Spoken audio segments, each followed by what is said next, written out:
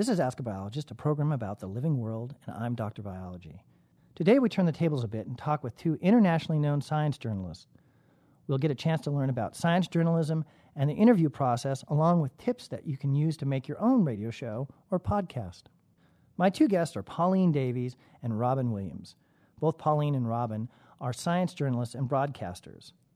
Pauline has worked more than 12 years for the British Broadcasting Corporation. You probably have heard of it as the BBC.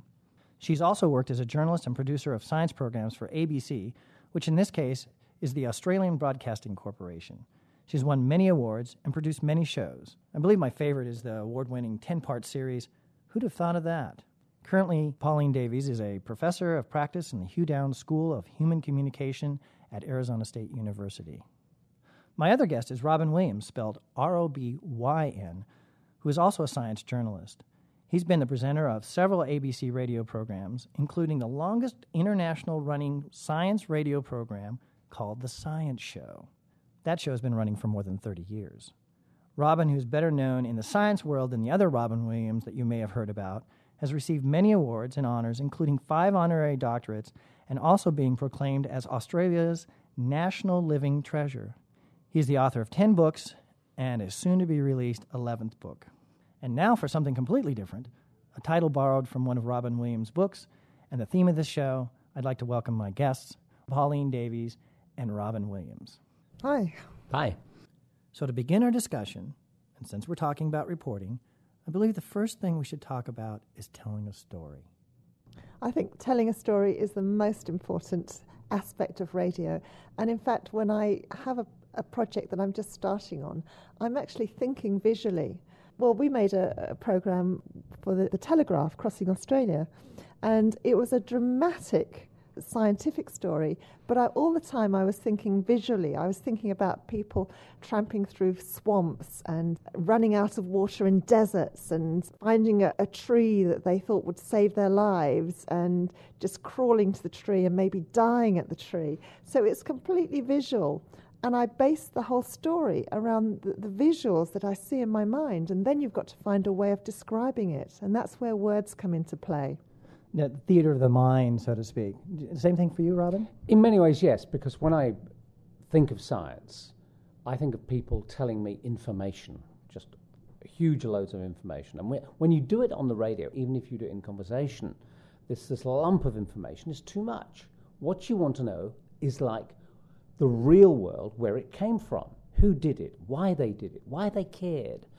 And so you're beginning to tell not just the story, which is the narrative part, adding the information part, which is the second thing, but also there's a question of doing descriptions. What's it like? What's the flower like? What's the animal like? What's it do? And those 3 elements are what we do in radio when we're talking about science. And in fact, what we're trying to do is to get the scientists to become a human being again, as they normally are when they're talking about the stuff in the first place. Absolutely. To make it clear, it's more or less good writing or good storytelling. It's who, what, where, when, why, how. Yes, and you want people to be alive. You want them to have expression in their voices. You want them to be engaged and you want them to be excited. And that excitement actually transmits itself to the listener. And that's what it's all about, and that's what we're always looking for when someone is doing a broadcast. Those are the bits we'll select to actually make into a little radio program. And the rubbish, the boring stuff in between, well, that ends up on the cutting room floor. And we tell them that, and they get slightly cross about it as well, that we're going to filter what they say. But they're always pleased at the end result, because really we're making them better than the original state. Yes, it's very difficult to actually speak as clearly about a technical subject sometimes, and so that's where your role comes in. When you're producing these shows and you're thinking about telling a story, the other part of it is doing the research, getting your homework in. What's the process for that? I do research on the basis that I'm not a scientist. I didn't do science, except at university, I did a bit. My father was always telling me that he was more clever than I am. And it stuck.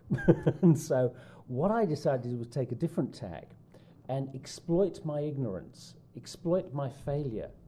I make a virtue of the fact that I can't understand the sorts of things that Nobel Prize-winning mathematicians or physicists talk about. I want to say, explain it to me because I'm only me. And I make an only me the kind of broadcasting speciality, if you like. And I also ask what, where, how. I also ask, what's the point? Why do you do this?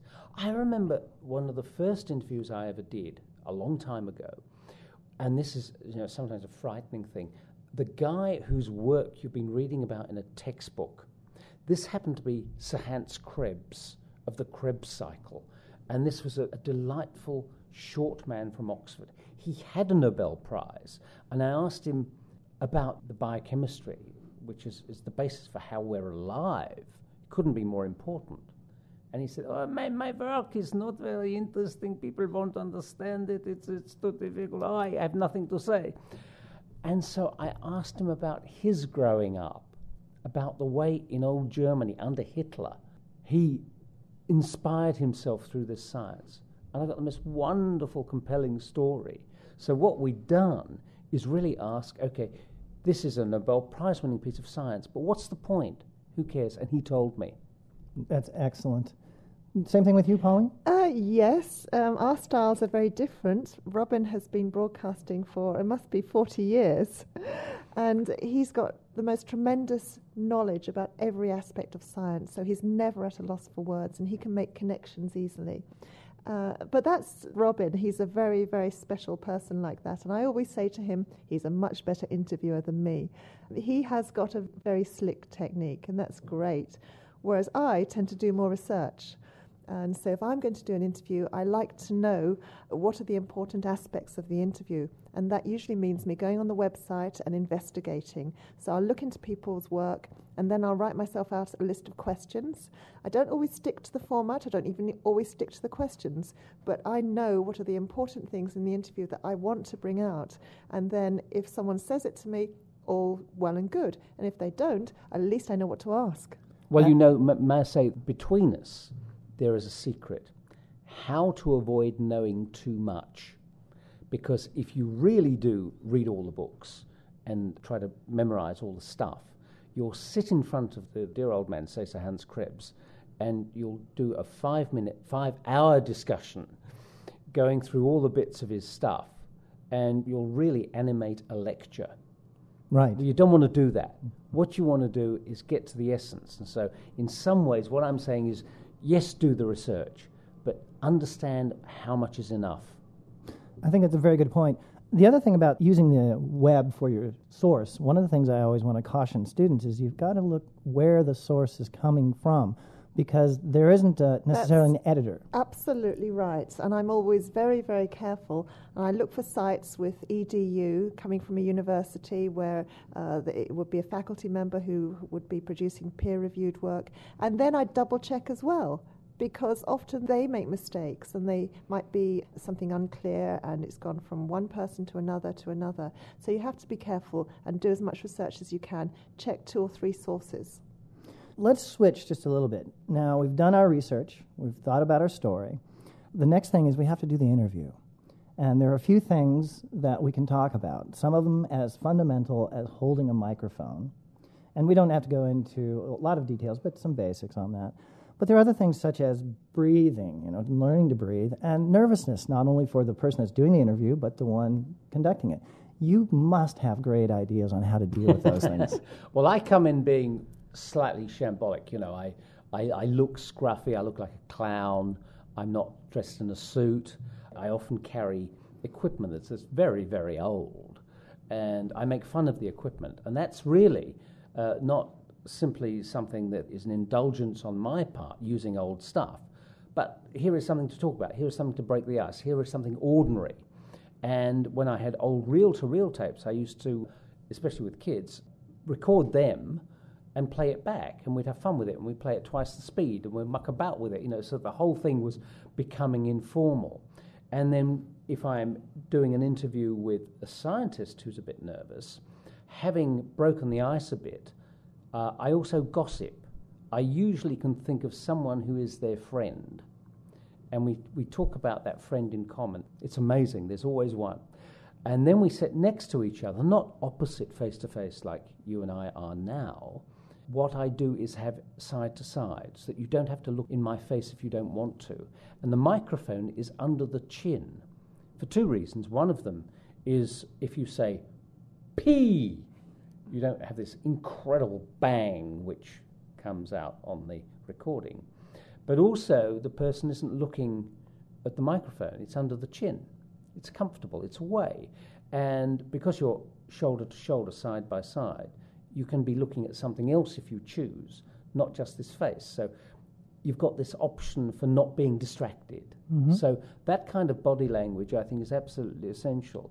So it's informality, it's relaxation, it's jokes, and then you can always move it towards being more serious and more detailed if you want to. Very good. Yes, I agree with all of that, of course. But I think you've also got to approach people and be friendly and nice and build up a rapport with them right at the beginning. And then they're going to respond to you. And always appreciate that the interviewee is likely to be nervous. And sometimes they get so nervous that they just clam up and they apologize and they say, oh, I'm sorry, oh, I've made a mistake about that. And then you have to reassure them and say, everyone makes mistakes, doesn't matter. I'm just going to take this back and put it on a computer and I'm going to edit it and I'm going to take out all your mistakes, so don't worry about it. And I think that's so important. I also do a fair amount of photography, and I've noticed early on when you're doing a photo session, people are very nervous. And if you just keep taking pictures, especially now in the digital age, because you're just using electrons, you're not wasting a lot of film, they begin to relax. And what happens is it becomes no longer a camera pointing at them, it's just an object there.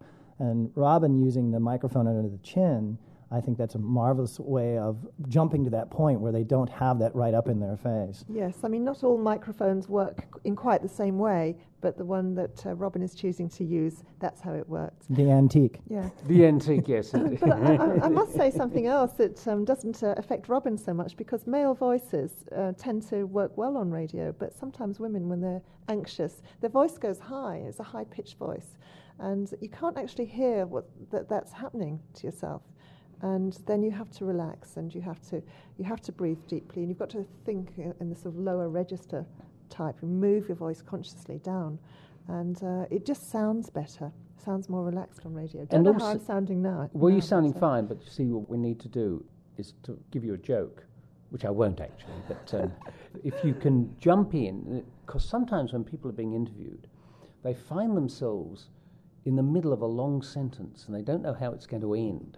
And it goes round and round and on, and you can see that their eyes are going round and round and on, and you then pick up on a phrase, jump in with a joke, everything explodes, they laugh, their voice lowers, and they just finish with a line, and you've rescued them in some ways, just by having that sort of... You know yourself, however, as a broadcaster, how that's going to be cut, edited, how it'll match, because if you just keep jumping in all over the place, that is a bad thing, it won't work. Right, and so in other words, don't talk over the voice of the person you're interviewing, because it's going to be very difficult to cut that out. I think I learned that from a very good teacher. Let's do something else here as far as the interviewing, the surroundings. There are a couple things I'd like to just talk about. One is the types of rooms that you do it, and also the atmospheric sounds that you would have around you. And Pauline, I think you probably could address that. Well, two things. If you want to get a good, clean recording and you haven't got a home studio and you've got some fairly basic equipment, I'd say always use your headphones. I think that's very important. And I do my recordings actually in my dressing room. So I'm surrounded by clothes, and it's giving a sort of much deader effect. And I get some really nice quality sounds from that. The other technique that I know professional broadcasters do all over the world, they go out and they're doing their recordings and they have to record their links. They typically go under their bedclothes. So go into bed, pull up your quilt, put it over your head. Can't see what you're doing, of course, so you have to know your equipment. But then they do their little speech into the microphone, and that works very well. So little tip there. What I like to do is avoid the places that have an intrusive sound. It doesn't matter if there's a bit of air conditioning in the background, because sometimes your microphones can look after that, and you just hear voice, and normal listeners don't notice anything particularly noisy. But big air conditioning is horrible, But the worst thing that people, they take me to an empty room, and as I walk in, I hear the echo, because it's got bare walls, it's got no carpet, it's just an office, and they thought, an empty office is fine. It's not, because this reverberation makes the voice unlistenable. And so if I'm in a building that's unforgiving like that, the first thing I do in a place like this, if I'm in Arizona or somewhere, you go outside. Outside is wonderful, and you've got natural surrounding sounds. Sometimes it's a bit difficult if a car goes past, but for instance, a big jet comes. Bring it into the conversation. Say where you are. Get a sense of place. Then the sounds fit. Ah. That's a good technique, but always be aware that also makes it quite difficult to edit, because if you've got a sound of an aircraft passing over, you can't just cut into that and then cut back again. It will never fit. So just be aware that you've either got to keep that entire little sequence of when the aircraft is passing over, or you're going to have to lose the lot. Same in a hotel where there's music or piano playing. You can't cut the bars of the music. No. I sometimes do that, but don't worry about it. But I agree with Robin. I absolutely love going outdoors and doing interviews, to be in the fresh air and hearing the bird song and hearing people go by. They're sort of just in the background. It brings the whole thing alive. But you see, the thing that happens then is people you're interviewing speak differently because they're looking at something. If you can take someone out looking at a horse or a car or a picture, they immediately use language that's everyday and present now. They're not talking about, we were doing something which was part of a project, which we analysed this and, all this abstract language. They're saying, hey, there's the horse, it's run away. Why? Active language, different sorts of talking. It's actually a very good point, having things in front of you to discuss. Absolutely. It makes it so much easier for everyone, easier for the interviewer, easier for me, my job, so I can look at something and say, what's going on here? That's and right. You're making your own story. Exactly. You see, you talked about the importance of story. You are in the story when you're having that sort of dialogue, looking at something. And really, that's how people would have conversations normally, isn't it? They'd look at something and they'd comment. And in radio, that's what you need. It's just behaving normally, but there's a bit of a skill to it. You want to capture that essence of behaving normally. One of the ways to do maybe the background sound, which we've talked about, is to sample the sounds separate from the conversation. So if you're a little worried that it might be dominant, that you could at least do that. And then if you're trying to get good at that type of technique, and then you could, with the computer and the software, bring that in. Now, that is artificial, but it does make it easier for that editing. Sure. You have to be careful that the sound, if you're recording it, comes out of a machine that doesn't have a buzz, because some people think they can just put a microphone up next to a loudspeaker, and they're amazed when it goes, because that is the buzz from the loudspeaker. It's quite amazing that you do not get pure sound unless you seek them. I would use that technique a lot. Well, I'll give you a couple of examples. I was at a beach doing an interview about the moving sands on a beach, and it was a gorgeous location, and the person I was speaking to was very descriptive, could describe everything that was going on, and the boats coming in and the surfers. It was a fantastic description. But the noise of the wind was just so loud, so you had the wind and the crashing waves, and I knew that I wouldn't be able to use that. So we'd both looked at this scene, and we both knew what it was about. We actually went and did the interview behind a building. And then when we'd done the interview behind the building, I stood outside with my microphone, picking up the wind sounds and the sea and the seagulls, and then I was able to mix it in at a lower level underneath the speech that we'd just recorded. So the whole effect let the listeners imagine that we're just at the beach watching this scene. So we cheated a little bit, but that was necessary to actually capture that lovely, beautiful scene. Well, you know what David Attenborough talks about when you've got pictures in these fantastic nature films of the polar bears playing in the snow, and you can hear the polar bear's feet go crunch, crunch, crunch, crunch, crunch. Could you imagine that there's someone with a microphone very close to that polar bear's foot? Of course not.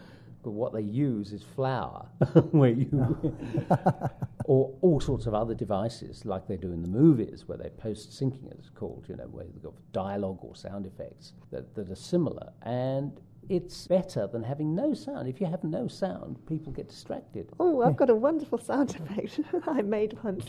I wanted to have the sound effect of an egg being crushed in the neck of a snake. So how do you do that? So what I did is I got a lettuce and I strangled a lettuce. And that produced the most wonderful sound effect. You know, it's actually interesting because that's a whole other area that there are sound artists that do that very thing, go out and sample sounds, and I find it intriguing. I think actually in the credits, are they the Foley artist, I believe, maybe? I don't know. When you ask questions, when you form the questions, you could ask a really poor question, and you can ask a question that engages the person you're talking to actually answer something with more than the yes or no. Do you think, yes, the buffalo are dying out? Yes. Why do you think the buffalo are dying out? Or what is your research that's showing us that is the reason? Yeah. All those things are very good. In fact, I wouldn't even ask that question that you've just done, what is your research showing? Because that's too complicated. You'd just say, why do you think the buffalo are dying out? Very good, very good. What are the top things, or I'll just say pick one or two, the top things that you would suggest someone either do as an interviewer or not do? Practice. Practice. You go to a friend and you take a pen, pretend it's a microphone. If you have nothing, just take a pen. You sit next to them side to side, as I described, and you work out what will be a 5-minute interview, because knowing time is essential. And you put your watch or some timer next to you, and you just have a conversation for 5 minutes as if it's real, as if you're live on air, on network radio, network television, and you just do it. And then you look down at your watch and see how long it's taken and work out where things went wrong, which questions didn't quite fit. And then you think to yourself, what if I'd had one or two beautiful, simple questions like, what's the point? Or why? Very simple things that will get you out of the floundering, if you like. So practice is the essential thing, and then do it again. Robin says practice, practice, practice. Pauline? Well, I agree with that. But I must tell you of a professional broadcaster who is, in fact, now a very famous sports reporter. He actually does the horse races. And you know the horse races that people are talking, 20 to the dozen, this horse is going to run and run and run, and oh, it's jumped.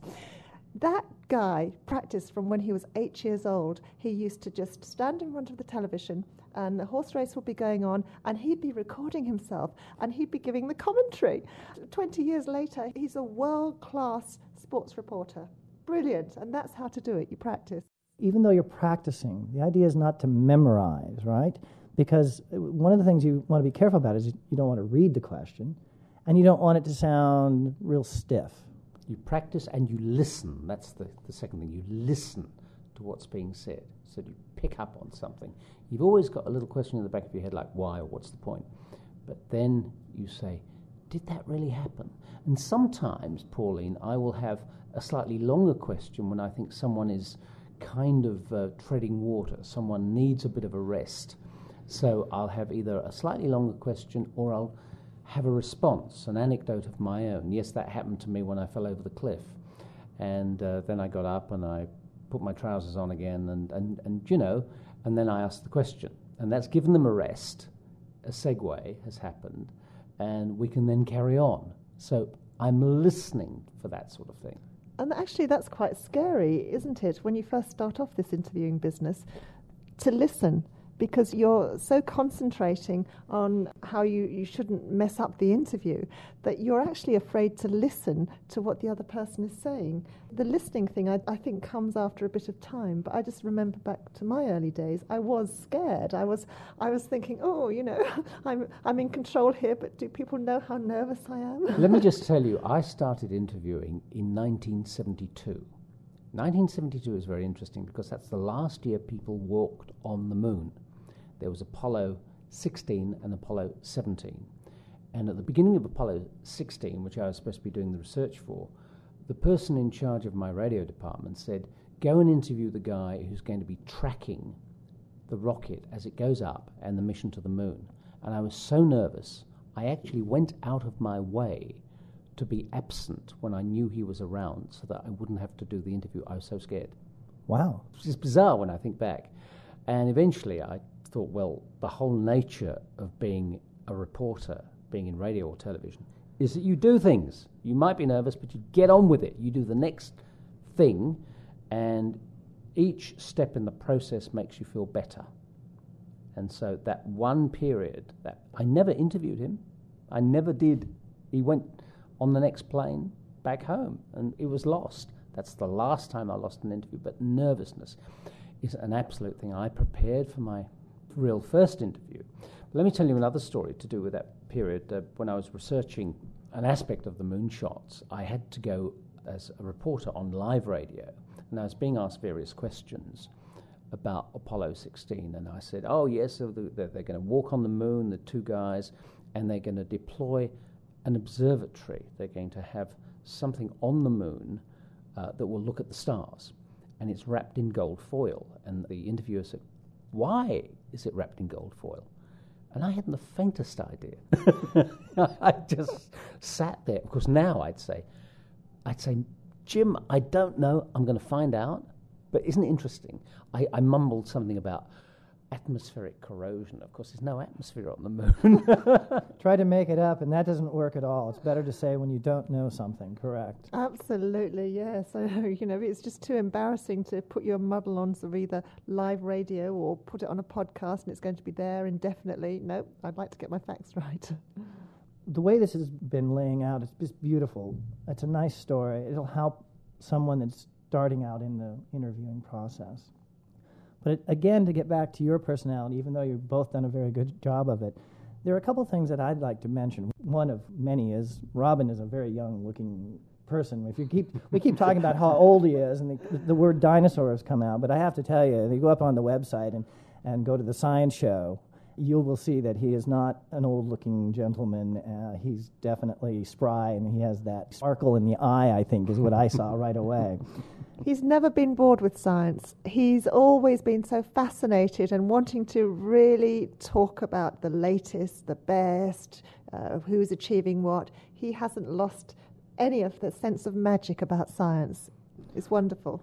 The question I have, a very simple one, and it might be easy to answer, and it might be one that you stumble on. When did you first know that reporting was going to be your career?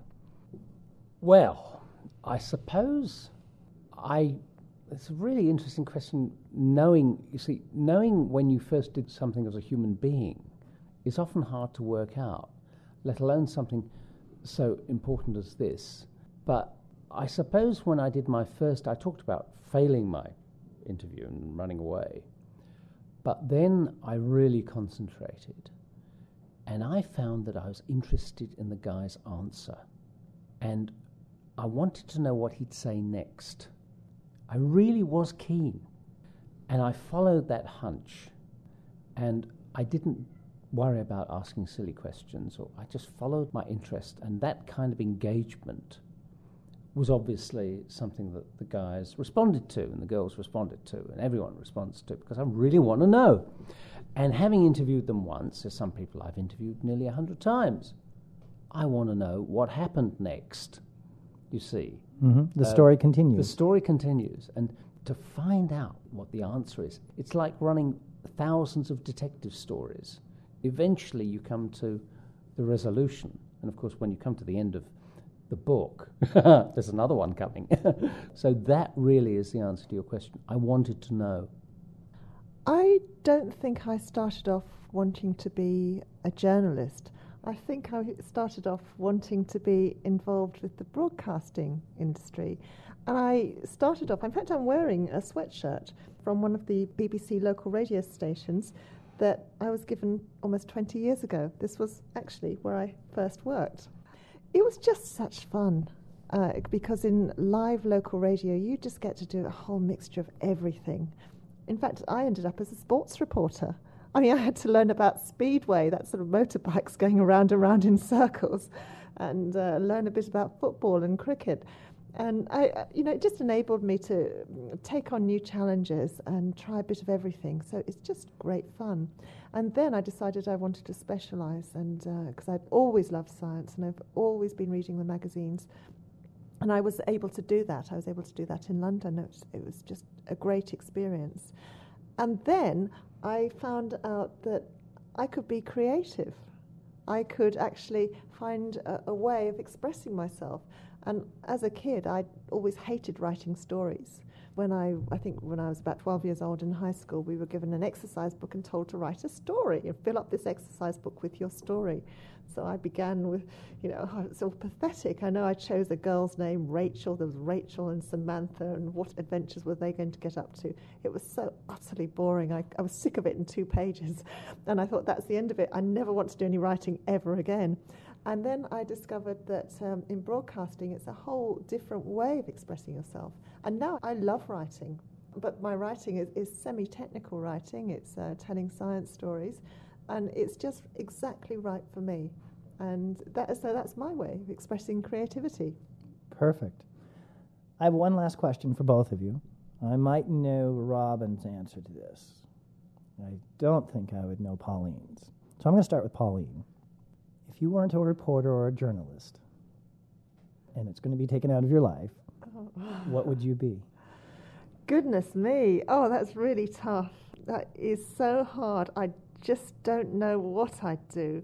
It's so much part of my life now. I really can't imagine. Maybe I would, if I had my chance again, I think I'd go into biology. I think that's the field I'd really choose. I did a bit of that before, and that was before the days of all the discoveries about genetic material and polymerase chain reaction and everything like that. So it was all very basic. But now I think there's so many exciting things going on in biology and the human origin side of things. I think I'd go into that sort of field. Otherwise, I'd be a bird watcher. Oh, perfect. And considering we're on Ask a Biologist, that's a good choice. Okay, Robin. You said you'd know my answer. What is it?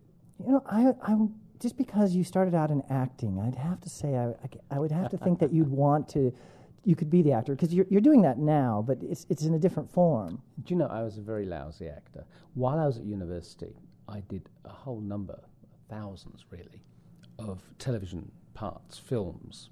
I was in Monty Python, The Goodies, and I was willing to have my hair cut, because those were the days when you had long hair, and I could be a policeman with short hair, and so I played policeman 1,000 times, cops. But being surrounded in the BBC and other places around England with the best actors you could imagine, you knew that there was a skill. You just didn't blunder on and say things. There were huge skills involved. So I did enough to tell me that was not what I should do. I would be a writer if I weren't a broadcaster. I have written quite a lot of books, and I love the process of sitting down in the morning, writing something. It could be fiction. I've written a novel, and I've written I've just finished a book 2 weeks ago.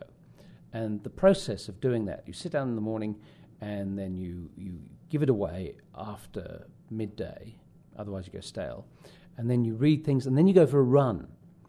Exercise is the most wonderful way of thinking of new ideas.